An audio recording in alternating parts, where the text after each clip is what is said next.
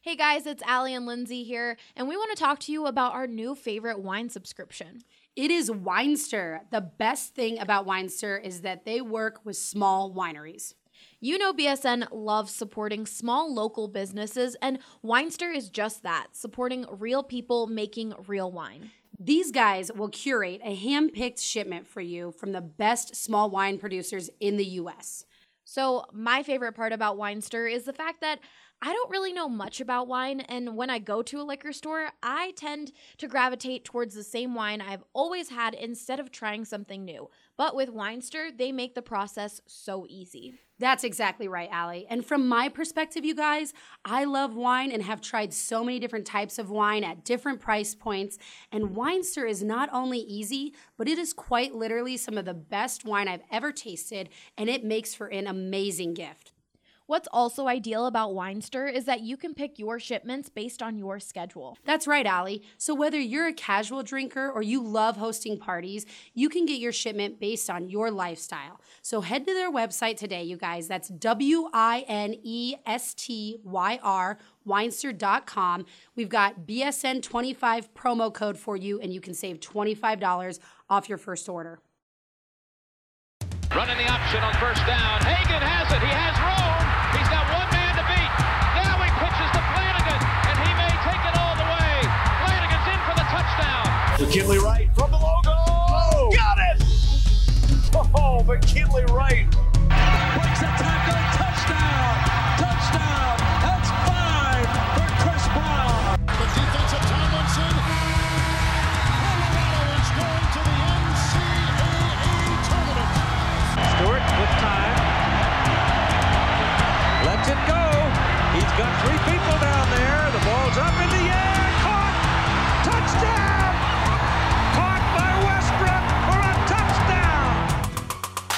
I think they like my Colorado swag. Cause when I'm in that play, I don't really know just how to act. And when I'm in it, go. What's up, everybody? Welcome into the BSN Buffs Podcast, presented by Total Beverage. I'm your host, Henry Chisholm.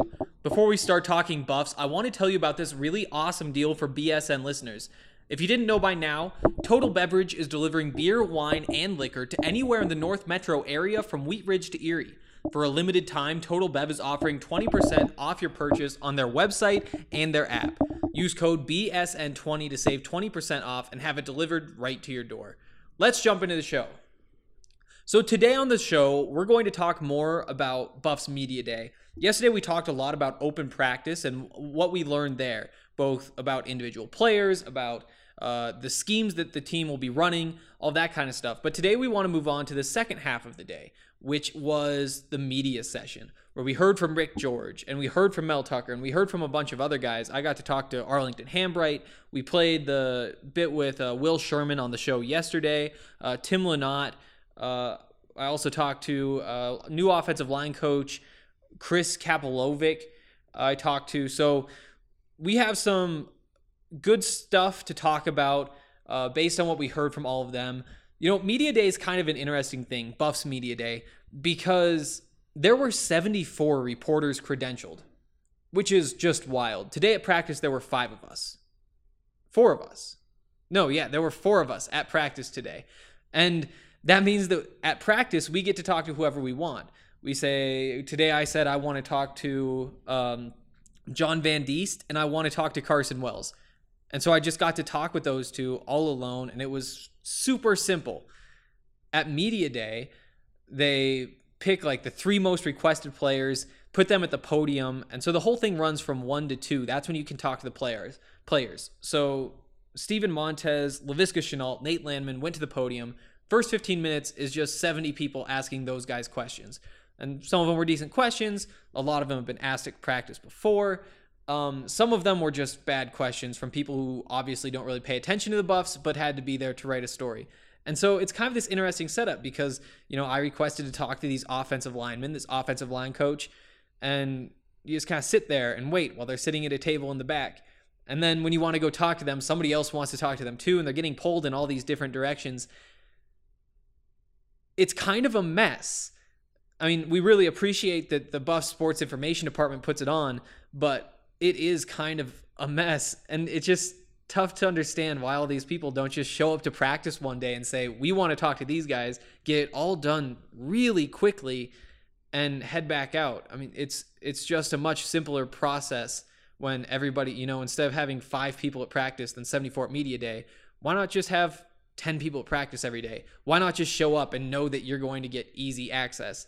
But we fought the crowds. We learned some interesting things, and I'm going to tell you about them, starting with Rick George, who opened up the press conference. So it was Rick George and then Mel Tucker and then the players. So we're going to start by talking about what Rick George had to say. The first thing that he brought up was that there will be upgraded Wi-Fi at Folsom Field in 2019. It sounds like the Buffs are actually planning to invest quite a bit in their facilities this year, starting with the Wi-Fi. But there are other things he wants to improve as well. There's the Flatirons Club at Folsom. I'm pretty sure that's the west side of the stadium. They want to upgrade that, clean it up a little bit.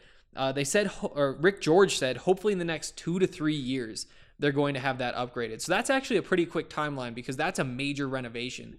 He wants to upgrade the sound system at Folsom, which, I mean, like I've said, I haven't actually heard the sound system during a football games, but everybody has told me that it's rough and it needs to be upgraded. I'm also kind of surprised that the video board on the south end of the stadium, it's kind of tiny and it doesn't really fit the space. You know, it's so wide open at the top of the bowl on that end of the stadium, and there's just that one little video board. And so I am interested to see if they try to do something about that in the next few years. It wasn't something that Rick George mentioned, but it's something that I would expect to see them try to upgrade, just because, I mean, coming from the FCS, most teams have at least a video board of that quality, so you'd think that that's something that the people up in Boulder would want to improve. It sounds like the women's lacrosse fields are going to get upgraded. He wants an indoor soccer facility. He wants lights on the soccer field. I think that that's kind of interesting stuff. To hear that,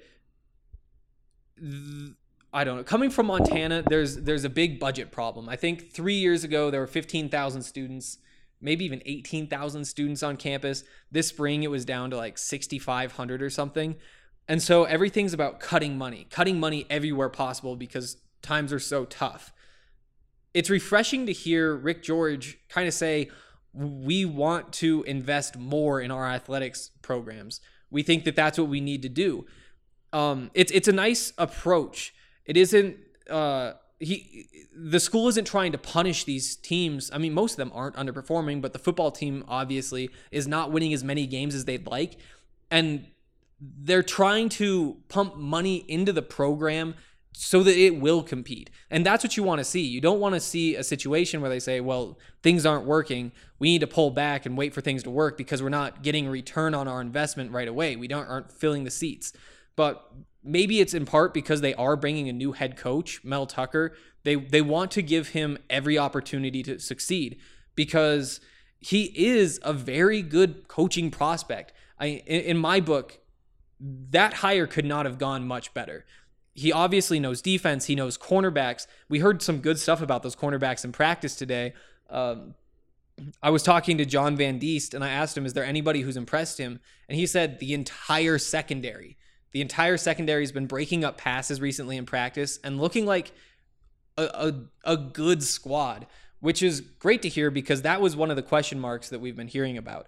I know that was a little bit of a tangent, but bringing in Mel Tucker, that's what he can contribute. He can contribute on that very first level, improving these individual players because he has the expertise, but also he's seen how good programs run. I mean, he brings in those GPS monitors because he knows that that's worth the investment. Some of the other stuff those SEC schools blow money on might not be. And so having his judgment, seeing what a massive budget looks like and really what was beneficial to the program and what wasn't, I think that makes it easier for this athletics department and the university as a whole to say, okay, this guy knows what he's talking about. Let's let him do everything he wants to do. So if he fails, then it's because he deserves to fail. It isn't because we put him in a bad spot. Obviously, all these upgrades, the easy way for them to improve the product that these programs produce, just more wins, I guess is the other way to say it, is that, I mean, recruits want to go to these big time programs that feel big time. The LSU locker room kind of being the example. They have sleeping pods they have like those little couches for every play. They spent an excessive amount of money on that because recruits are interested in that. And I won't linger on this because I mentioned it before. That's what CU is trying to do. They're, at least to the best of their ability, because they don't have that same budget still, they're trying to make it a place that recruits see as modern, and maybe even not just modern, but futuristic almost. Like, this is what the rest of college football is trying to become, what CU is right now. And so it is good to hear that they are investing these funds. They have the funds to invest. Moving along from that topic, though, Rick George also talked a little bit about the 10 a.m. starts for football games. 9 a.m. in Pacific time, 10 a.m. if the game is in Boulder. Again, this is Larry Scott's idea, the commissioner of the Pac-12, to spread the games out throughout the day. Have Pac-12 football for 15 hours on Saturdays where you can just sit down and watch all the way through. It's a time when there isn't much competition for TV viewers, so people on the East Coast can watch. The highlights play all day. I mean, you can go back and check out prior podcasts if you want to hear my takes on all this stuff. But what Rick George said is that hosting those games would be a challenge for a few reasons. One of them being that a lot of the people who go to those games, at least according to Rick George, are families who have other responsibilities on Saturdays, where it's like their kids' soccer games or football games in the mornings. They have things to do in the morning because that's kind of how Boulder has been built, at least its sports scene. You have the Buffs playing in the afternoon or at night, and you have, the youth sports are generally being played in the mornings before that so that people can head over after. This plan would mess that up, obviously. Also said that a lot of Buffs fans aren't just from Boulder. They're traveling in from around Colorado. I'm sure on game day it's about an hour-long drive from Denver to Boulder. If they're pulling fans from there, leave at 9 a.m. to catch kickoff. Leave at 8 a.m. if you want to get to the stadium in time for... you still really don't have much time to tailgate, pregame, all that kind of stuff, which is a big part of the college football experience. And when you're talking about trying to get more people to go to these games, you're not going to do it by cutting out the few things that watching a game at the stadium has over watching the game on TV. Because, you hear all the time about how it's easier to see what's going on TV. You get the replays. You're in the comfort of your own home. If you want food or drinks, it's a lot cheaper to get those at home than it is to buy them at the stadium. There's the hassle of driving there. There's all this sorts of stuff. One of the things that actually going to the game has that's almost insubstitutable if you're trying to watch from home is the atmosphere.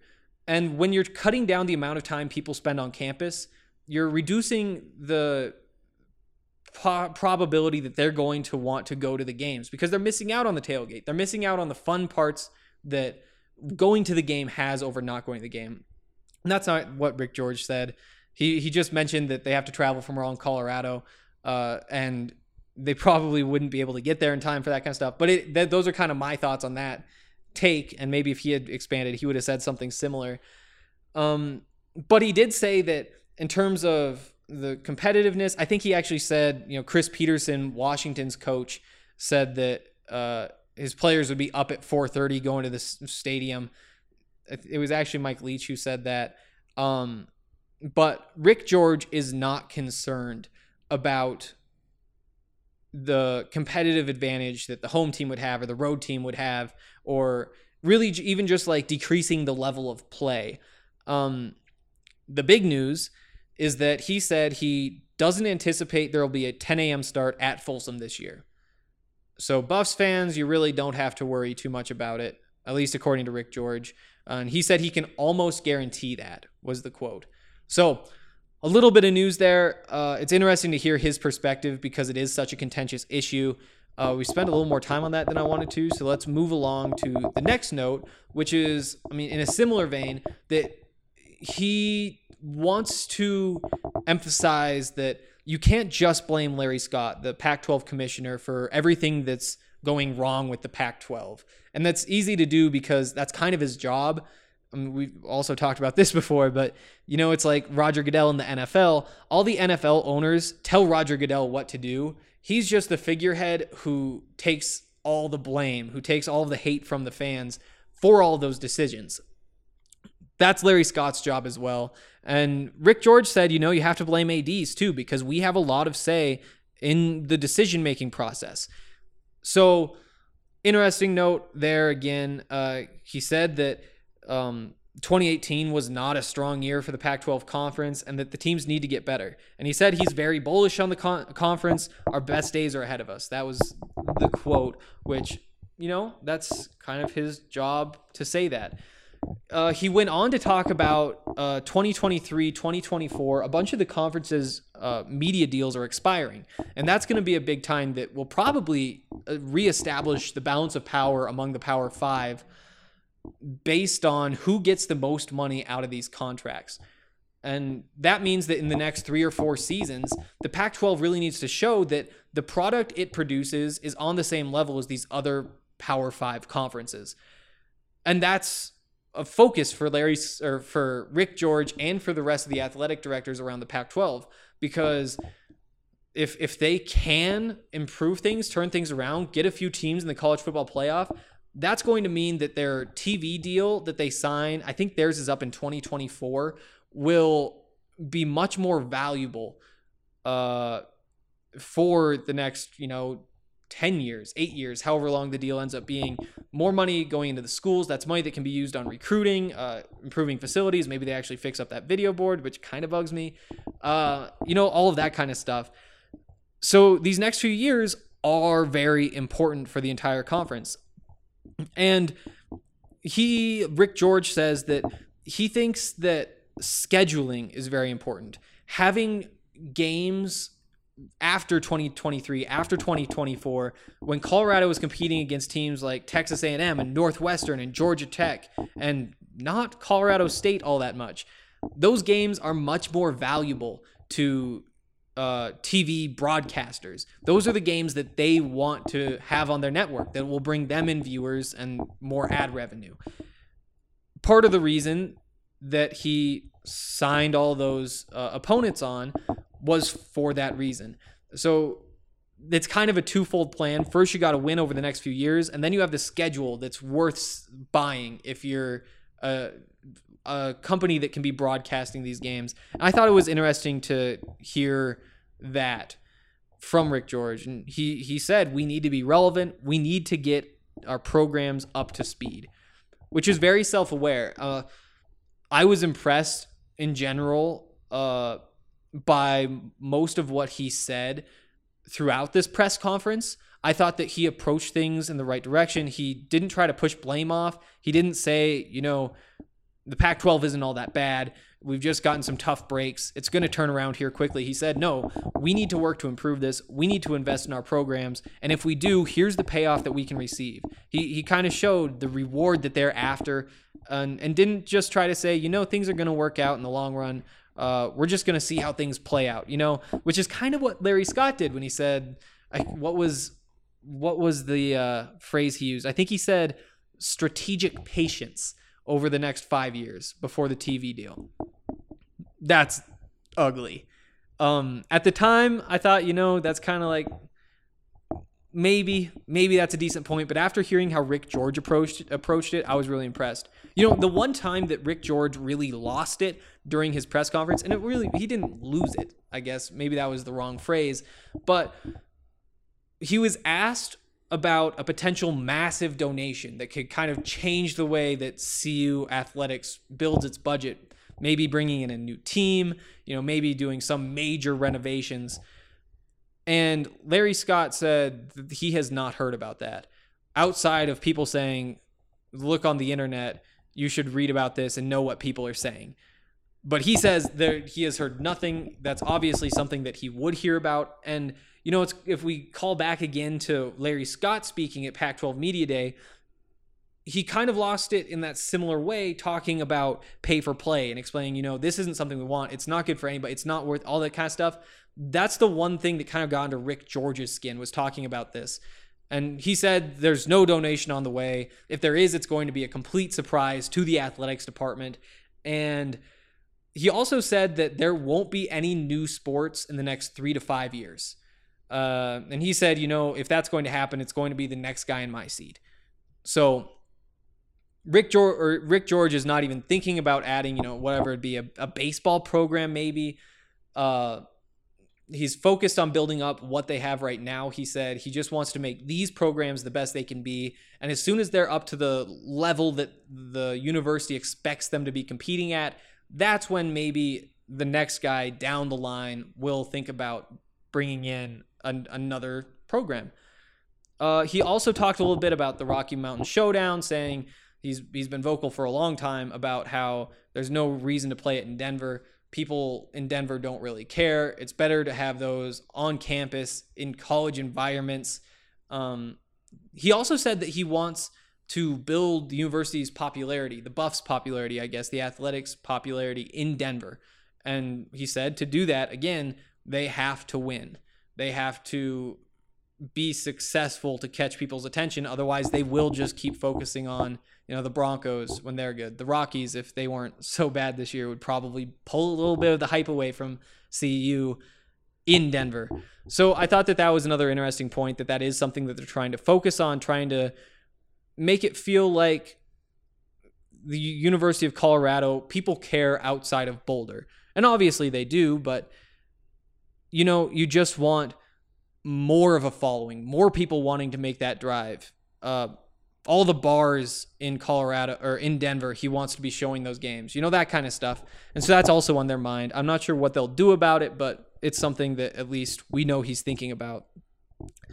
Rick George, one last note, was that he said he was really proud in the way the athletics department has been investing in its student athletes, in the way that they've spent more on training. They've spent more trying to keep kids healthy, trying to help them pass their classes. He noted that it was the first time, I think, ever that they'd had, as an athletic department, a cumulative GPA over 3.0. And so that was interesting as well. And I think that again will go into the recruiting, saying, hey, we are investing in nutrition programs and academic support and training facilities and trainers who will make sure that your body is working as well as it can. That all sells well. And this is the last note from Rick George, and I think it's one that we will be happy to hear, is that he plans to increase the recruiting budgets moving forward. So obviously that means more coaches flying around, getting in touch with recruits, more opportunities to pull them in. Can't hurt. It's time to take a second and acknowledge Breckenridge Brewery, the official beer of BSN Denver. Breckenridge is the original Colorado beer, established in 1990 in Breckenridge, Colorado. You've probably heard of their delicious vanilla porter, their oatmeal stout, and most people's personal favorite, the world-famous Avalanche, which is their classic American amber ale. But they just released a new beer called Strawberry Sky that you guys are going to love. For you beer enthusiasts out there, they're calling this a lighthearted Kolsch ale. But for those of you who have no idea what that means, that is just a light, delicious summer beer that you've been looking for. So look for Strawberry Sky at your local liquor store or any other Breckenridge beer. And make sure you also look out for the Breckenridge events calendar on bsndenver.com. You'll be able to see all of the events we have planned, and we'll be drinking Breck beers at all of them. So RSVP and have a good time. The Greg Mastriona golf courses at Highland Hills offer something for everyone. With a championship 18-hole golf course, the regulation 9-hole blue course, and 2 par 3s, golfers of all skill levels will find exactly what they're looking for. There's a lot of opportunities for families to enjoy the game of golf together here, as we do have multiple courses, all different skill levels. So it's a great place to teach and develop. Really a good way for families to, grow their skills and enjoy the game together. That was Alan Brown. He's the director of golf over at Highland Hills. If you're busy at work all day, don't worry. At Highland Hills, it's never too late to start a round of golf. Well, Highland Hills has a fantastic pay-for-what-you-play program. It is designed for the player to play after 4 o'clock or 5 o'clock in the evening. And you check in. You play as many holes as you can until dark, and then you come into the pro shop, and we give you a rain check for any holes you don't finish. We also do a really fun event, Glow Golf, on our par 3 golf course, one time a month, $25, no cart, but we give you glow balls. It's a fantastic way to have some fun with friends and get out and enjoy the nighttime in the summertime here in Colorado. To learn more and book a tee time, head over to golfhighlandhills.com today or call them at 303-428-6526. All right, into the second segment of the show now, and I want to talk now about what Mel Tucker had to say at Media Day, because, again, there was some pretty interesting stuff. I think Rick George's was more interesting to me because there was some news. You know, it was, here's what we're fixing. Here's what we're trying to improve. Here are my thoughts on this. And I hadn't spoken with Rick George before. I tried to talk to him at Media Day, but every time I saw him, he was on the phone with somebody. He was just wandering around on a phone. And I'd fill up my coffee way too many times because I could stand near him and just kind of wait for him to hang up so I could bombard him and say, hey, I'm Henry, the new Buffs reporter at BSN Denver, but just never happened. I'll be in touch with him soon, though. We're going to try to make a meeting happen or something. But it was interesting to hear from him. Also interesting, though, to hear from Mel Tucker. Guess how he led off his press conference? By talking about how his football team is going to be the most well-conditioned team in the Pac-12. Not a surprise.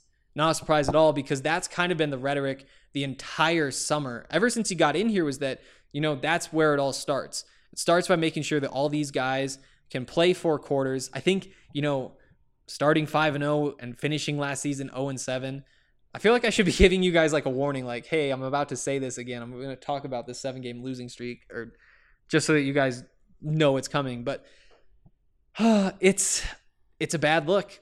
And, these guys, maybe that happened because they got tired. Maybe they weren't ready to compete for an entire 12-game season.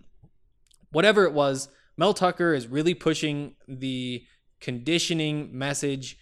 Everybody inside the program seems to be responding well. We've had Tim Lanaugh. I talked to him on Saturday. He was saying, it sucks. When you're in there are times when you're just like, I kind of don't want to do this. But then you think, you know what? This is going to be something that I'm going to be very happy I did when we're actually playing games. When it is time to play Utah in the last game of the season. And that's a team we want to beat for whatever reason. Maybe the Buffs are fighting for bowl contention. Maybe they've found their way to the top of the Pac-12 and they're playing Utah to get in the Pac-12 championship game. Maybe things don't go well and they're just trying to play spoiler. Whatever it may be, I don't expect much drop-off from this team just because they're tired. Based on all the messages we've been hearing, Mel Tucker has made that so clear. And KD Nixon said that on Saturday as well. This is the best condition he's been. He passed the conditioning test for the first time. He had things to say about the training staff and the strength staff and the coaching staff that were so positive that I was amazed he would say them, because it just sounded like backhands at the last coaching staff the entire time. But, that's what you want to hear. You want to hear that, the number one goal is to be well conditioned and that the team is accomplishing that. That's a little win.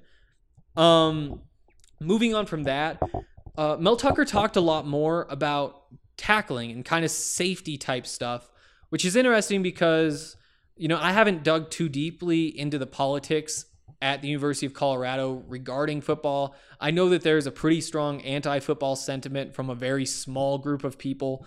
It sounds like there might be 1 or 2 of those people on the Board of Regents who actually have some pull at the university. And that kind of made me wonder if Mel kind of shifted his message in that direction there just because it was going to get more attention. It's an easy way to kind of improve his standing with that part of the community. But here's what he had to say.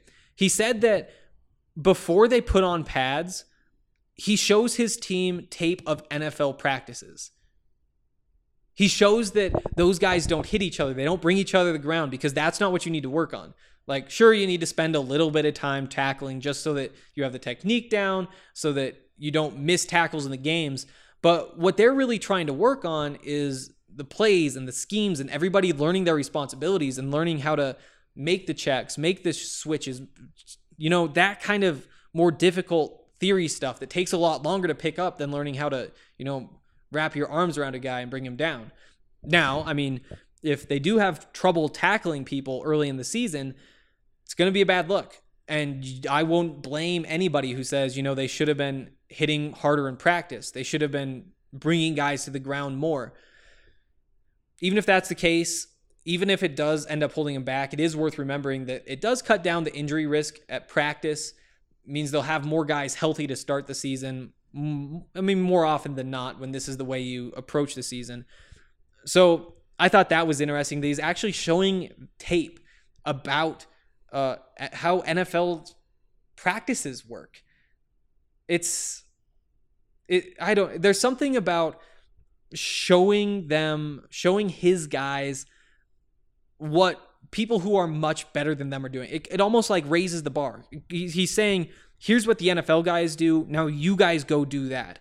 It's not thinking, here's what colleges do. Here's what other Pac-12 schools do. I feel like putting that message in their brain, we're trying to approach this like the NFL guys approach this. That can't hurt, right? Like that has to count for something, that he has his team thinking about things that are obviously way up above their skill level, creating this expectation that they're supposed to act like NFL players. So I don't know. That's some interesting stuff. Hopefully it made sense. But he did say, you don't see guys tackling Julio Jones in practice. You don't see guys tackling Tom Brady in practice. Makes sense. It really makes sense. And if those guys aren't tackling, it's tough to believe that the college guys need to be tackling that much. Mel also said that on Friday, I believe, they brought in a guest. The Buffs brought in a guest from USA Rugby to teach how to tackle. And that's interesting. I don't think this has anything to do with anything, but it's worth remembering that Nate Landman, who I would say is probably their best tackler, grew up in a rugby family. I think he was born in Zimbabwe, lived in Zimbabwe because his dad was a professional rugby player there, then moved to the United States when he was 3 or 4. So he comes from that rugby background. He told me that it really has benefited him just working with his dad, like understanding how that works. And so if you haven't seen the rugby style tackle, you might not even pick up on it if you're watching games. The NFL style, I guess, you get your head in front of the guy, you put your shoulder in his chest, you plant him in the ground. The rugby style tackle, you aim a little bit lower, you wrap your arms around the waist, around the hips, and kind of twist down to the ground. And a lot of guys, this is how, the Legion of Boom days in Seattle with the Seahawks, that was when they began kind of the rugby style tackling revolution in the NFL, because that's what they did. That's what Pete Carroll taught them to do.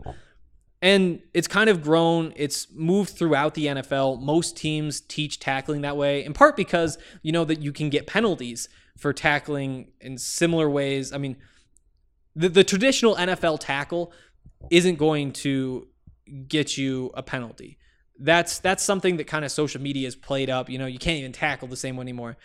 It's not totally true. If you tackle that way on a quarterback, if it's a sack, he's in the pocket and you do plant him in the ground, then yeah, in the NFL, that's probably a penalty. But outside of that, it's not. It's just if you miss by a little bit, then it definitely can be. So the rugby style tackling makes it much less likely that you're going to get a targeting call. And based on most of what people say about it, it's generally positive. Generally, the consensus is you're not going to miss as many tackles. You're not going to hit as hard either, but you're not going to miss as many tackles. So it's interesting that he brought in a rugby guy to talk about that kind of stuff with the team. And I haven't had a chance to actually talk to any of the guys about what they learned, but I'd be interested to hear from them, whether they say that tackling that way is beneficial, whether they're just not going to do it at all. Because, there are some hitters on this team. You think of Mikael Anu, the transfer from SMU, he can hit. And I don't see him spending much time just doing the rugby style of tackling. He's going to light guys up. There's also the transfer JUCO linebacker, Josh Allen. he's another guy who's a hitter. Yeah, we actually saw that at practice, and I didn't mention this yesterday, but on Saturday, he hit a guy on the sideline. Hit him hard. Actually, Jash's helmet just went flying in the air. That thing went 8-10 feet up in the air when he hit the guy. I hadn't seen anything like that at a college football practice before. And you need that on your team. And Mel Tucker would tell you every single time you ask him that you need that on your team, that physical presence. You want guys to be scared, and that's a lot of what they kind of need to do this year. I mean, we've heard all the hype about the secondary, but their identity isn't going to be shut down cornerbacks. That'd be a pretty big leap from what's expected of them. What their identity is going to be is Mustafa Johnson beating up quarterbacks and Nate Landman just planting running backs in the ground. That defense, if it breaks out this year, it's going to be known for its physicality. Because outside of those two guys, then you bring in your big hitters. That's when you start talking about, Josh Allen and Mikhail Onu. That is a lot of this team's identity. They're going to be tough. They're going to be hard-nosed. And they're also not going to miss tackles, I guess, because Mel Tucker's teaching them this new strategy. Moving on from that topic, though, he talked a little bit about recruiting in Colorado. He said that, recruiting always starts in the home state. His perspective was interesting, though. Here's a quote. He said, "The challenge for us is to be attractive to those top-level players. You can't assume just because a player is in your state, he wants to go to your school." And that's a great point. I mean, the easy answer to point to, a big recruit they missed is Christian McCaffrey. Because you think, where is this program right now if Christian McCaffrey stays home? He goes to CU. That combo of him and Phil Lindsay, oh my goodness. That offense becomes incredible. The rise, who knows what could have happened? We don't need to go too far down that road. But that's a guy who you really, really, really need to keep at home at Colorado. And Mel said, we just aren't there right now. And it's easier for him to say that because he isn't the reason they aren't there. He hasn't been coaching the last few years and letting them slip to this level. But yeah, that's a focus for them, is keeping in-state talent at Colorado, playing for the Buffs. And that starts by winning more football games, making this place more attractive to in-state recruits. And going back to Rick George's comments about building a fan base in Denver, it's the same thing. You want these kids to grow up Buffs fans. That's the easiest way to keep them around, and they'll do that if you win. If it becomes, you trust that the Broncos are going to consistently win.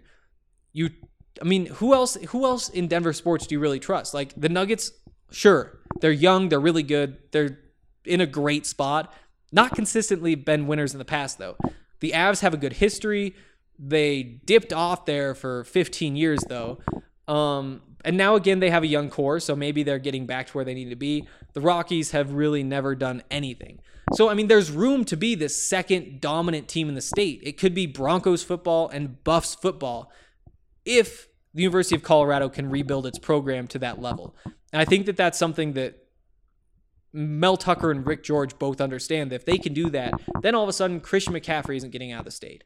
Neither are any of the other recruits, because they grow up Buffs fans. They want to play for their hometown program.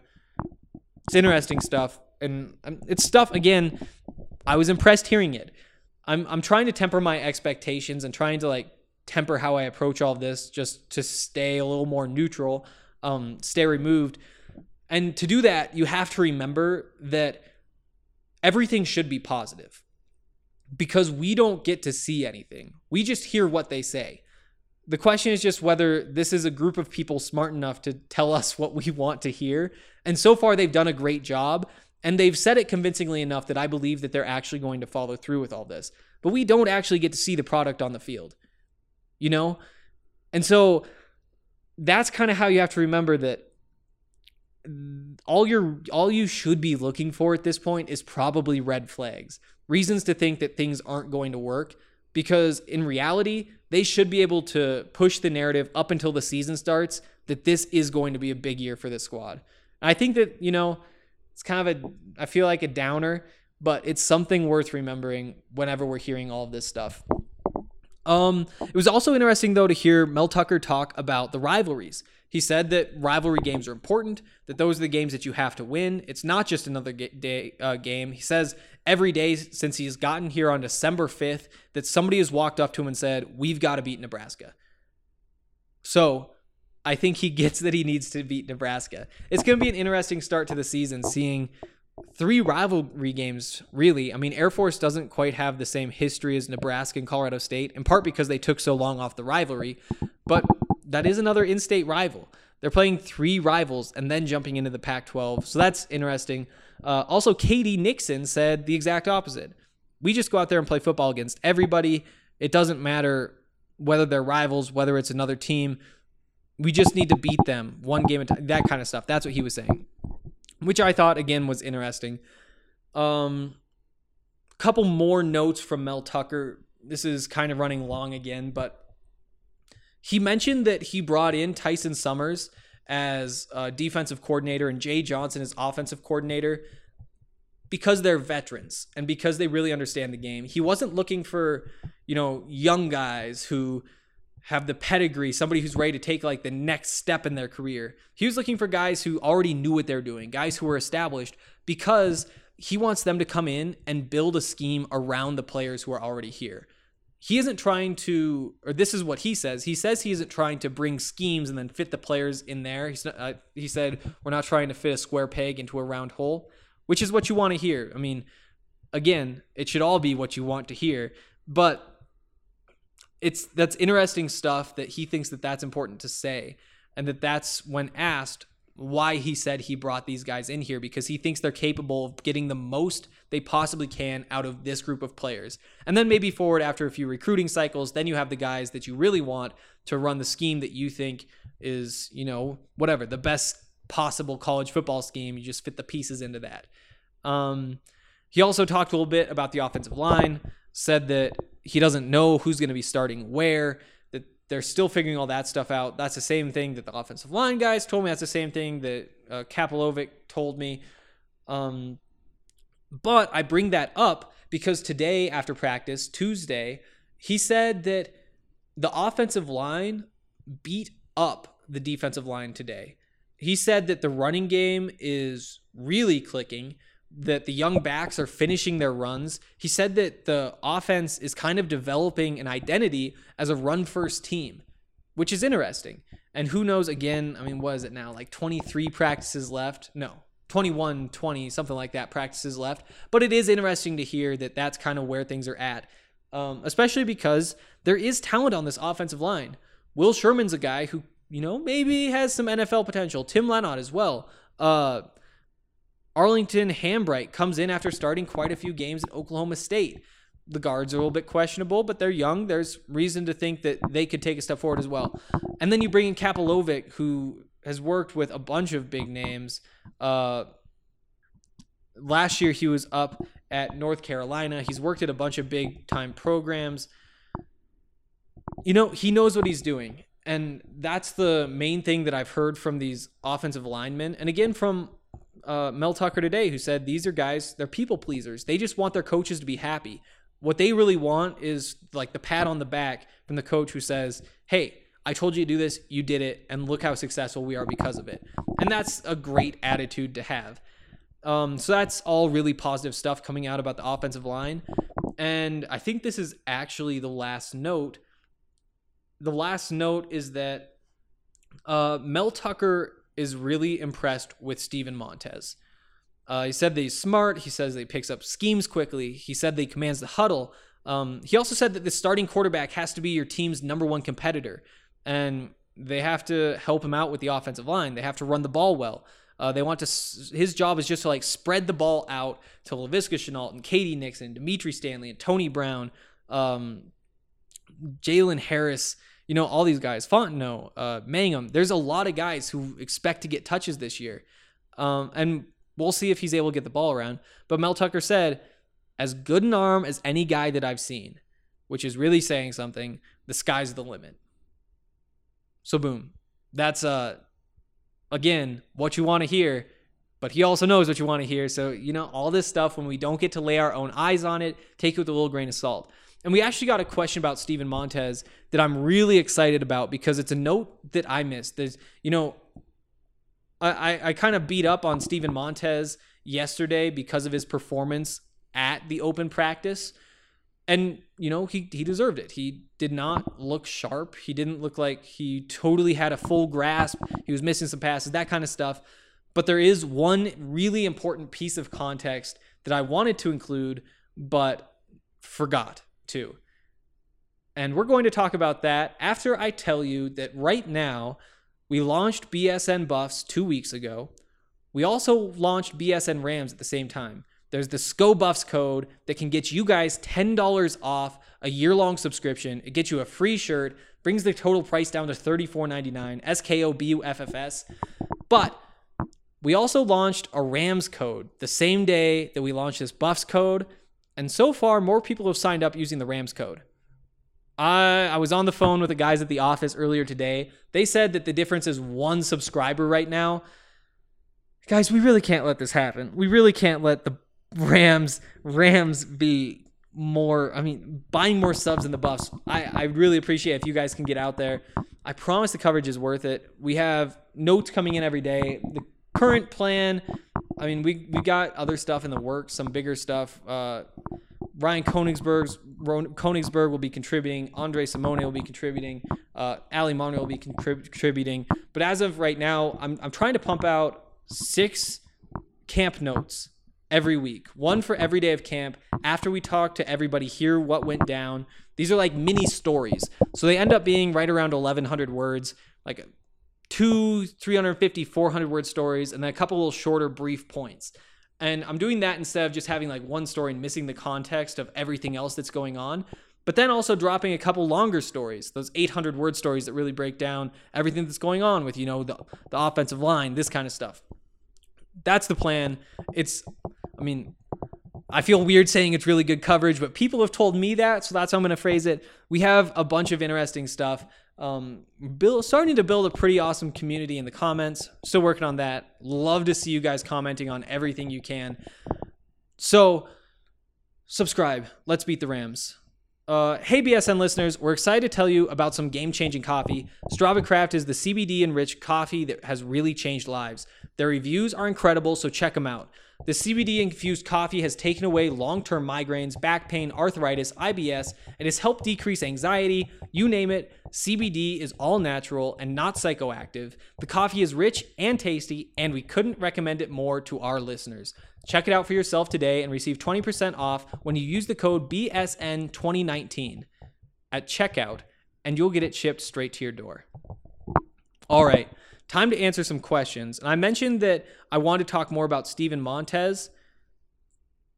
Thank you to B Mixer, who asked, do you think the events of El Paso had an effect on Montez? At the press conference, he seemed to be down, while usually he has a ton more energy when talking with the media. Yes. I haven't spent much time with him, obviously. I'd seen him at the podium after practice the day before, and he was more energetic. He was a lot more energetic. He actually... So just for context, just so we're all on the same page, before we dive into this, Steven Montez is from El Paso, Texas, which is where that shooting occurred Saturday morning before practice, before the Buffs open practice. Montez opened the press conference, his press conference, where he sat up at the podium with Nate Landman and Laviska Shenault by saying, my thoughts are with these guys. We need to do something about this. It was very obvious that it was getting to him. And that makes sense because he's from there and you don't know whether your friends are safe. We don't need to dig into the, psychology of having a shooting occur in your hometown. But I'm sure you guys get the picture. It's not an easy place to be. And this was something that I really did mean to mention yesterday because he was pretty out of it. And I want to give him a little bit of space without breaking down. I don't want to make it sound too bad either, but, he was just sitting there, I think, like scrolling Twitter, looking through all the updates. It's a tough place to be. You can imagine how nervous you'd be when you hear that. What was the number? Like 18, 19 people die in your hometown and you don't know who those people are. He had a tough time with it. I don't want to dig in too deeply into how he struggled, but it wasn't anything big. He was just a little quiet. He wasn't smiling. He wasn't laughing. He was just a little bit secluded when he didn't have media responsibilities. He was looking on his phone for updates, just that kind of stuff. I had a quick chance to just say, like, hey, man, I'm Henry. I know we haven't met yet, but just want to say that, like, I'm really sorry about what went down. And, he was just a little, he was off. And that could be a big part of the reason he did not perform as well during the practice that day. It's tough when we only get to see one practice, because Mel Tucker has had rave reviews for what he's seen from Steven Montez. But we don't get to see it for ourselves. And like I've said a few times in this podcast, it's rare that he's going to come out and say, this guy isn't performing well enough. Because he understands how the media works. He understands how he can control the narrative. He actually did that today when he was talking about how the offensive line has helped to establish the running game in the recent practices. Specifically today, I think they had a bit of a rough day yesterday, but they beat up the defensive line today. And he said, we'll see how the defensive line responds tomorrow. And that's a message he wants to put out there. He wants his defensive linemen to scroll Twitter and see, oh, wow, coach kind of challenged us. We better live up to it. And so in those situations, sure, he's going to put out something just a little bit negative because he doesn't care about the outside perspective nearly as much as he cares about how he is motivating the guys inside the team. And there are two main ways he's been doing that. First, I think this might even be the first time we've heard him say this group needs to improve, but that's a way to say, hey, you guys need to improve. It's so serious that I'm telling these other people. That's out there now.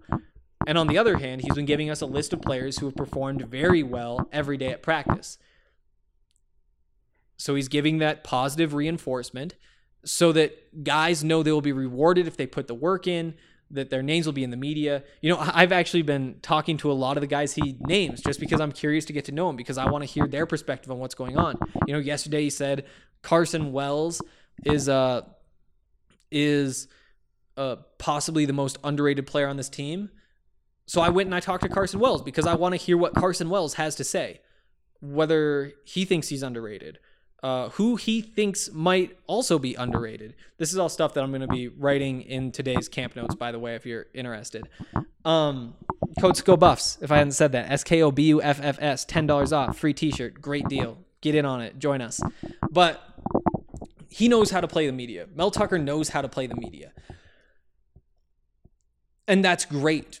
And it's worked well, and it comes with a lot of advantages. And it's part of the reason you do have closed practices, so that he can kind of shape that narrative and use it to fuel his guys how he feels they need to be fueled, so that he can hide key components of the team, which players are going to be contributing, who's going to be working where up until the first game, so that Colorado State doesn't know what to expect from this team. There are a bunch of advantages. One major disadvantage is that Steven Montez did not play well the one time that we saw him on the field.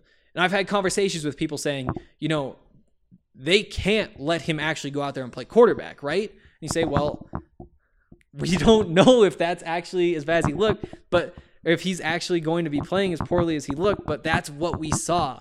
And we don't get to see him on a day when there isn't a shooting in his hometown to know, oh, actually, we can be confident. This isn't something we need to be talking about. Then I'm not even talking about Steven Montez at this point. I'm saying, I wonder what's going on with this offensive line. I wonder what pieces are improving, and then we can kind of break down and dig into them, and it just shifts a bunch of different things if we're in on practice watching. This is one of the negatives, is that, Steven Montez didn't look great. I'm pretty confident. He's been around for a while, that it was probably a one-day thing. Whether he's actually been a world beater every other day of practice and he's actually going to be competing for, first team all Pac-12, second team all Pac-12, I don't know about that. But I would guess that he isn't the kind of guy who's just going to be missing open passes that often, because he is extremely talented. I really appreciate that question. Gave me a point to come back, or gave me a reason to come back and talk more about this point. of Steven Montez actually playing pretty poorly, but maybe there's a reason why. And let me talk about why I want to go watch more football practice. We're going to move on now to the next question, which comes in from B. Bechter 22. I believe, yeah, that's my guy Ben Bechter. Cool kid. 24 days until the Rocky Mountain Showdown. Do the Buffs cover the 11.5 spread? Oh, yeah, they do. This game is not going to be close. Mel Tucker's going to have these guys ready to go. That's the one thing that I really do take away from all of this, is that this isn't a slow starting team. This is a team that's going to go out there and they are going to beat the hell out of anybody who's lined up across from them.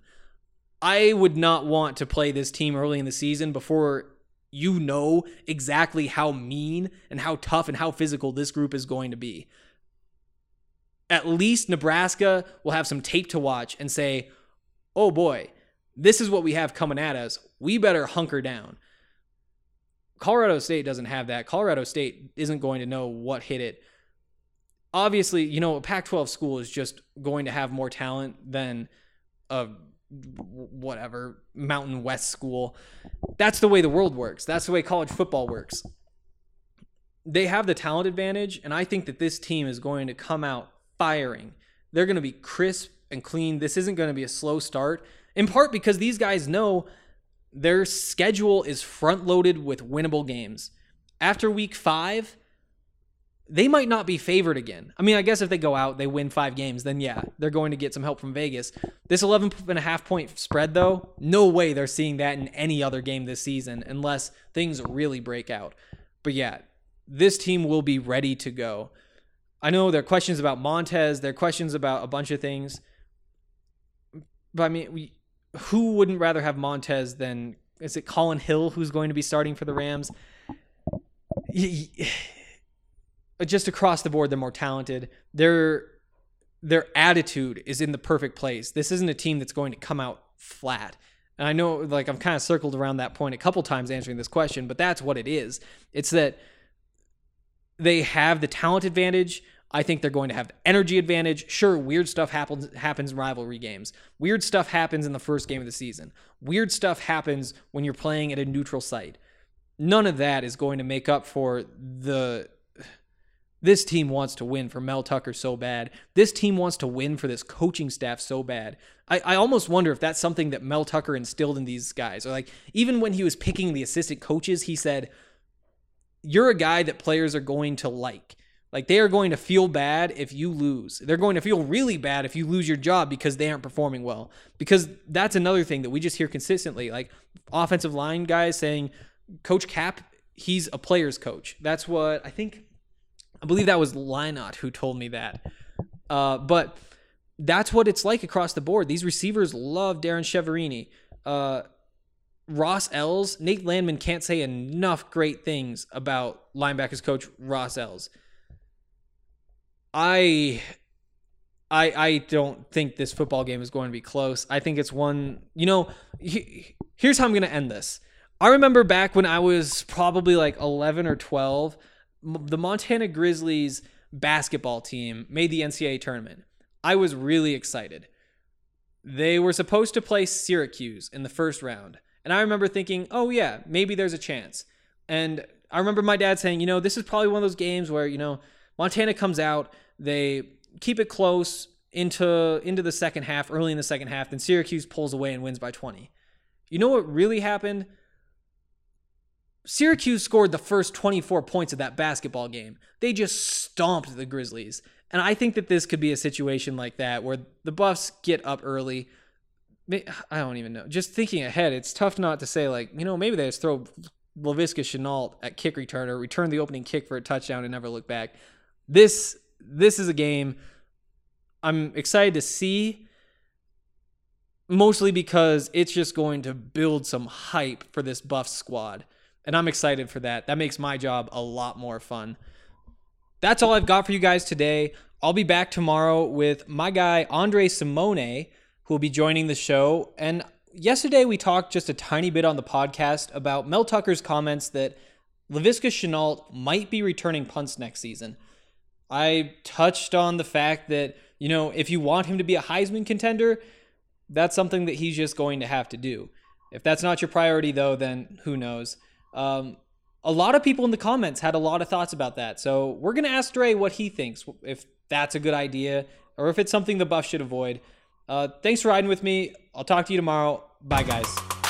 I think they like my Colorado swag, 'cause when I'm in that flag, I don't really know just how to act. And when I'm in that goal, you know I'm acting bad. Holla, get a bus with my Colorado swag. My Colorado swag, my Colorado swag. I think they like my Colorado swag. My Colorado swag, my Colorado swag. Man, I swear, I think they like my Colorado swag. My Colorado swag is pushing 180. Speeding past competition, see you later, baby. Colorado Army with soldiers like the Navy. And voters where we stationed, patiently awaiting. When I hit the field, it's so hard to behave. I'm Colorado swagging as the crowd do the wave. Look into my eyes, I can tell that you afraid. 'Cause you know we finna hit ya. Hey, you on your own now, why you watching the official? You just better hope you make it to the next whistle. And we ain't playing with you can get it anytime. It started at the scrimmage, we gon' win it at the line. My Colorado swag in the middle of the ring. Throwing blows, knocking down team after team. I think they like my Colorado swag, 'cause when I'm in that flag, I don't really know just how to act. And when I'm in that goal, you know I'm acting bad. Holla, get a bus with my Colorado swag. My Colorado swag, my Colorado swag. I think they like my Colorado swag. My Colorado swag, my Colorado swag. Man, I swear, I think they like my Colorado swag. Have you ever seen around? I'm Boulder, Colorado. Buffalo is what I am. All the teams come and follow. When I start hit the field, the opposing crowd swallow. 'Cause they know I'm about to kill. He gon' feel that tomorrow. Whole team full of warriors. Got me feeling tribal. Big 12, here we come. We ain't worried about a rival. If you want it, come and get it. We'll wait for your arrival. When you hit this frozen field, man, it's all about survival. Pray you make it, yeah, you better bring your Bible. Crack back, blind side, flat line, no revival. Get them buffs, mess them up, we say we got them. If we don't, then we'll get them. When we see them, then we have them. Like my Colorado swag, 'cause when I'm in that flag, I don't really know just how to act. And when I'm in that goal, you know I'm acting bad. Holla, get a bus with my Colorado swag. My Colorado swag, my Colorado swag. I think they like my Colorado swag. My Colorado swag, my Colorado swag. Man, I swear, I think they like my Colorado swag. I think they like my Colorado swag. 'Cause when I'm in that flag, I don't really know just how to act. And when I'm in that goal, you know I'm acting bad. Holla, get a bus with my Colorado swag. My Colorado swag, my Colorado swag. I think they like my Colorado swag. My Colorado swag, my Colorado swag. Man, I swear, I think they like my Colorado swag.